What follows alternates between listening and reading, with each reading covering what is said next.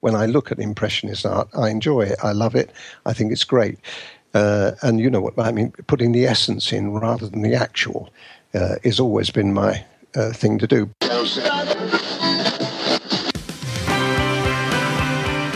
You're listening to Colin Bradley Artcast with Colin Bradley and Stephen Bradley. Hello and welcome to Colin Bradley Artcast. I'm Stephen Bradley. And I'm Colin Bradley.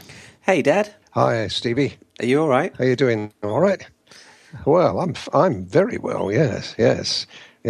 We had just out of interest, and last Saturday, we had the Battle of Waterloo join us in Broadstairs. not the Battle of Waterloo, Napoleon's. No, not the actual battle. No, you're all safe. We were we were part of the ceremonial pageantry that went along with it. It started over in the continent, and it was the news of the English, Prussian, and Allied European countries against Napoleon, and they eventually won, as we know. And they had to send a message to Prince Regent in London, telling him that the battle had been won, because it was expected to go the other way. I don't know whether you ever knew that, but it was all, and it was the odds were against us beating Napoleon, but we did in the end. Anyway, what happened was the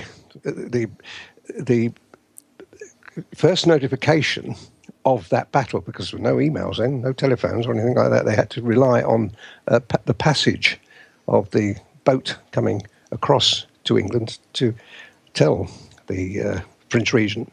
Anyway, the boat got becalmed just off Broadstairs, and they had to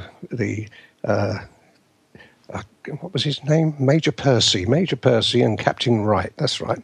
Those were the two people that were given the job of sending the message over, and they had to row from the boat to the beach, and they ended up in Broadstairs.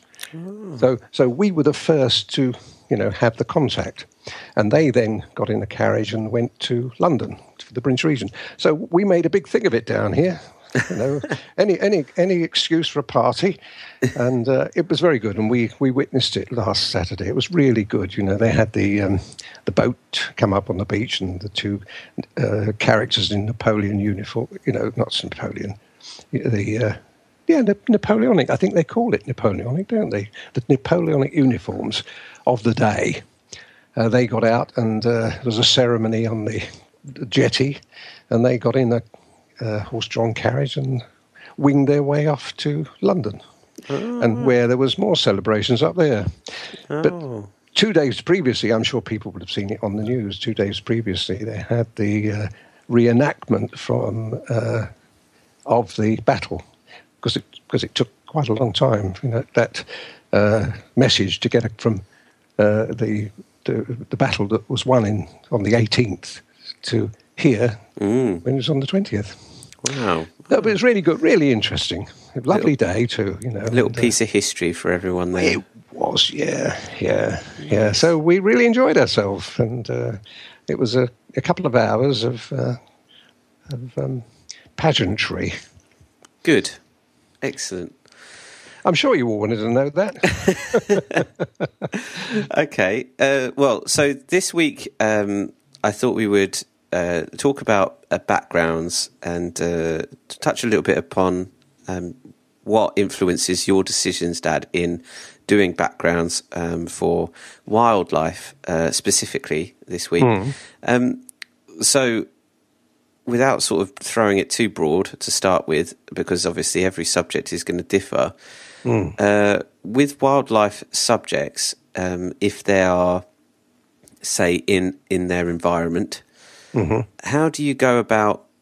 Because do you pick a reference picture with the background already in? Because it's got to be quite hard if you want a wild animal to get them in exactly the setting that you want them to be in. Well, that was be nice and easy if that happened every time, but unfortunately, it very, very rarely happens. The reason is a photograph, when it's taken of, a wildlife subject, a wild animal, we're talking about lions, tigers, elephants, and rhinoceros, and so on. The problem is then the photographer is only concentrating on the subject, be it a giraffe or whatever, that subject. Therefore, he's not really mindful or worried about the backgrounds so much. He's more interested in the subject looking good. So, but from an artist's point of view, he has to look at the whole picture. So it's very rare, and I'm just trying to think of an occasion where I did actually use a background, and I can't think of one, Steve. I've done an awful lot of wildlife pictures in my time, and I can't ever remember using the actual reference that was as part of the photograph. Isn't that weird? I've always picked the picture, I've always picked the subjects, and then found... Very often I search the internet or I make a lot of it up, but I'd always, always change the background. And how do you decide what background to put them in? Well, you start off, as always, you start off with the subject itself. I mean, what warrants it? The rhinoceros is a good one to start with, but everybody's seen that. I had the rhinoceros, and that's all I had. So I started with that, and I drew that. And then I had to think about a background for that. Now, you start with the rhinoceros, and you work out from that. What's the ground like? Do you want it to be grassy or sandy or whatever? And then once you get that kind of in your head, then you think, okay, we've got middle distance and distance to worry about then. Now, the middle distance is the most difficult bit, really, because that's the bit that's going to be slightly out of focus. But all the time, when you're dealing with that, you've got to have the subject in mind. So you can't put a tree sticking out of its ear or things like that. You've got to think very carefully about the positioning of the foliage or the rocks or, whatever you're doing. And you've also got to think about the contrast between the subject and the colours that are surrounding. And very, very often when I'm doing something like this, I change the colour of the backgrounds or the reference material I have for the backgrounds to the colours dictated by the animal itself. You have to do that because otherwise you get all sorts of, you can imagine, rainbow colours going on. So that's the next thing. And then the third thing really is the background itself and the distance. And if you're doing hills in the background or forest in the background or whatever, you've got to put those out of focus. It can't be detailed. If it was detailed, you'd then take away from the image. The image has got to be the centre. This is why you see, when you see most photographs, you see an out-of-focus background. So how do you continue to make even with the foreground, the middle ground, and the distance, the background, how do you still ensure that the subject is the focus of the picture? Well, that's the first thing you draw. That's the first thing I ever draw. If I'm doing a drawing, I put the subject in first. I always draw the subject first, and then everything goes around that subject. Sorry? I was going to say, how do you ensure that the people viewing the picture aren't distracted by the background? Well, all the things that I just told you about, you have to make sure that whatever you put in the background isn't better than the subject. Do you know what I mean? It mustn't be. It mustn't take attention.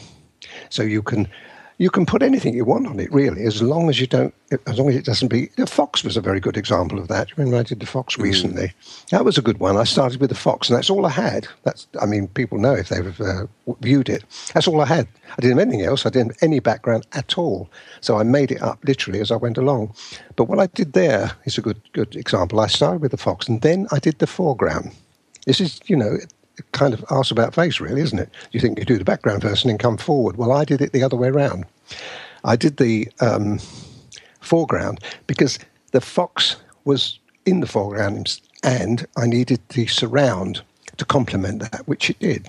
And then I moved backwards. I moved back into slightly out of focus, and I made sure the trees, the distant hill was an afterthought. Because when I looked at it, I thought, yes, okay, I want to make this interesting, but I don't want to take from the picture. And if you view the fox, as people now have all seen it, they know that that fox stood forward. It's like I look at it and say, how would people look at this? Wow, look at that lovely picture of a fox. Oh, the background is nice too. That's the way it should be. That way round. Yeah, not, wow, look at that background. Oh, there's a fox there. Yeah. Do you think that putting, say, the rhino picture as an example, because the composition was slightly to one side, do you think you could have got away with putting anything in the background, anything living, alive in the background, i.e., a couple of birds or a family of rhinos in the back? You know what I mean? Like, could you have got away with putting other animals perhaps in the background? But I could have done that. But if they were far enough away, which they would have, we're looking at something that's perhaps in the distance, or middle distance rather, they would have to be slightly out of focus. Okay. You'd have to, because if you made those in focus, again, you're taking it away from the subject itself.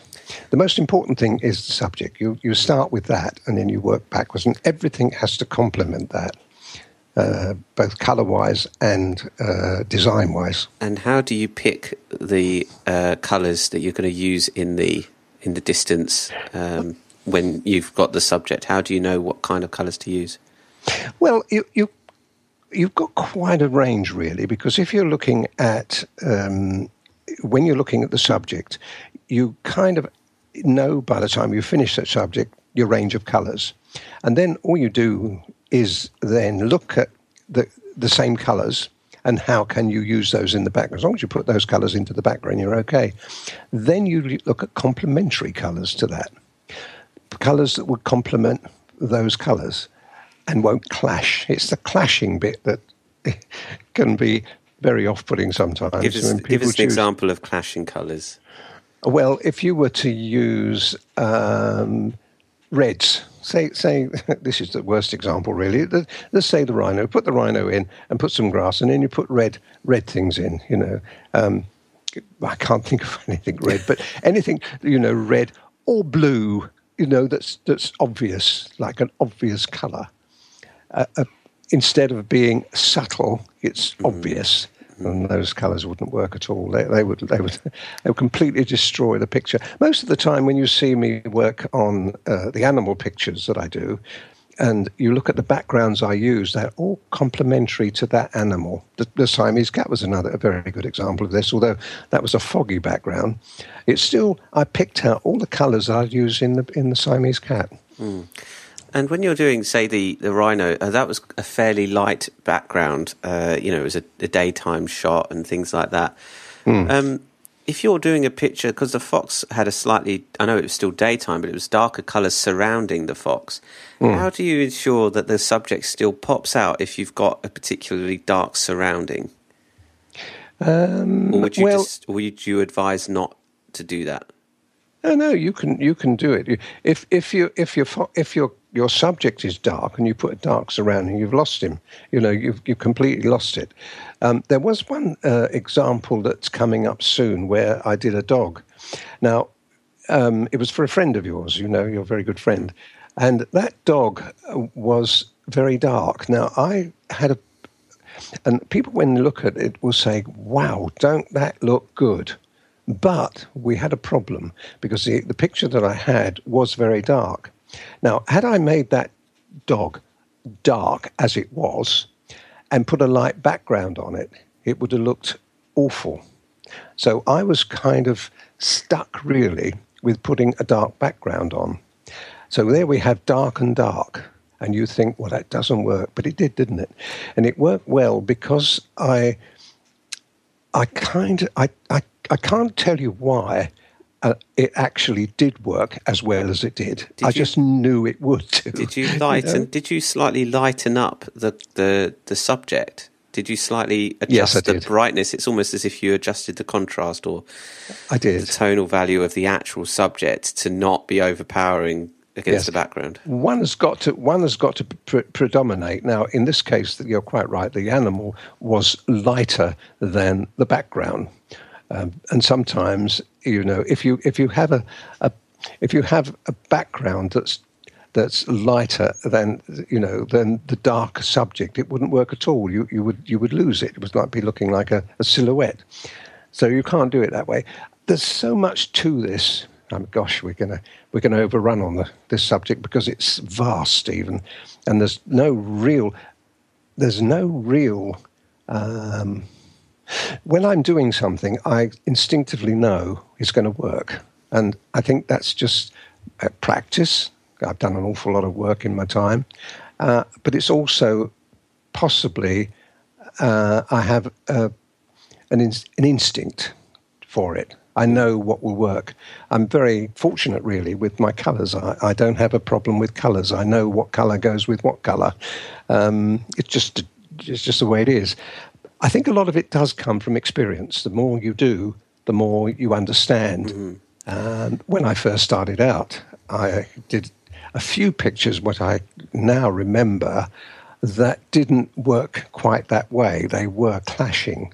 I put a blue sky against something that didn't work very well. Now I wouldn't do that. I would grey the sky down and make it more subtle. The difference between the two things more subtle. And there's another problem which I've got coming up soon. I've got a wildlife subject which I'm going to be doing, and I've got a very, very vivid blue. This is the photograph that I'm using. I love the idea of this vivid blue contrast with the green shrubs. Now, if I was to use that exactly like that and put my animal in it exactly like that, it would look absolutely awful because I've got too much. It works in a photograph, but it wouldn't work in a painting. So what I've got to do is temper the background colour and grey it down rather than the bright blue that's there. I've got to grey it down because grey is neutralising. You see, it's a neutral colour. And then what I'll do with the foreground, the middle distance rather, I'll grey that too, but it won't be blue. It will be green.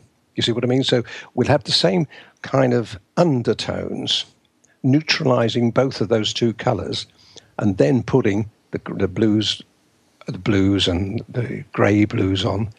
And then for the sky, and then for the middle distance trees, they would have grey under them as well. So we won't have that contrast. If I was to put green directly on that, rather than put the grey underneath it, it would be too vivid.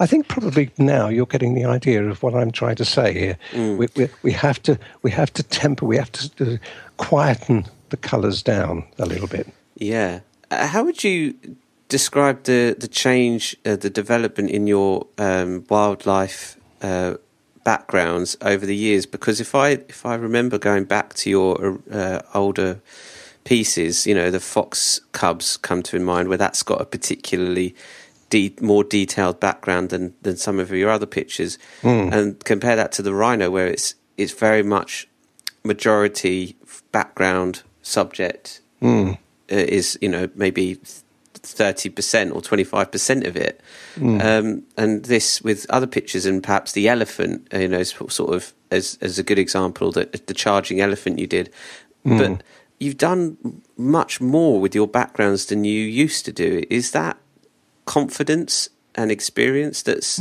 drawn you to doing to being braver with putting animals and making them, still the main focus, but less of the space on the paper taken up?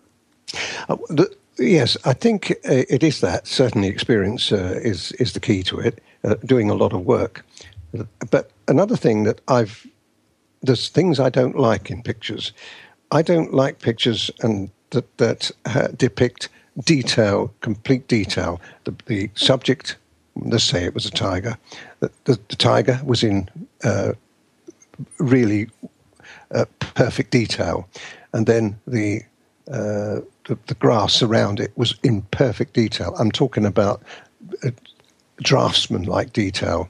And then you get to the background, and that's in perfect detail, and everything's in perfect detail. I dislike those pictures intensely. I mean, you even a photographer taking a picture of that tiger wouldn't do that, but he would fade some of that colour out. He wouldn't leave it perfect, every blade of grass put in, every leaf put in. So I kind of took an offence at that early on, and I said, there's no way am I going to do that. And I think probably the reason I've gone down that road is because I love the Impressionist art. As generally, when I look at Impressionist art, I enjoy it, I love it, I think it's great. And you know what I mean, putting the essence in rather than the actual has always been my thing to do. But it's difficult to do that. It's much easier to draw it as you see it than it is to try to give the impression of that. So it is hard, really hard to do. But over the years, I've learnt to be able to do that. And I think what happened, where the turning points came, is when I did my animal portraits, and I had to use different effects in the background. And I had to, rather than put, a cage in or a tree or whatever, I would just fog everything down. So it became unrecognizable as a background. That helped me a lot because I saw then how important it was to have the actual subject right in the foreground, and people have loved that, and I will continue to do that. So coming from that side of it, I thought, okay, the rhinoceros that I did was I think it was probably the first that I kind of had a really good feeling about. If I was to do it again now, Stephen, what I would do with that, I wouldn't have made the grass so green, I don't think. I would have made it a little greyer. And nothing wrong with it. It's a lovely picture and a great picture, and I'm sure people love it to bits. But I always look afterwards. I look and do like a post-mortem on a picture I do.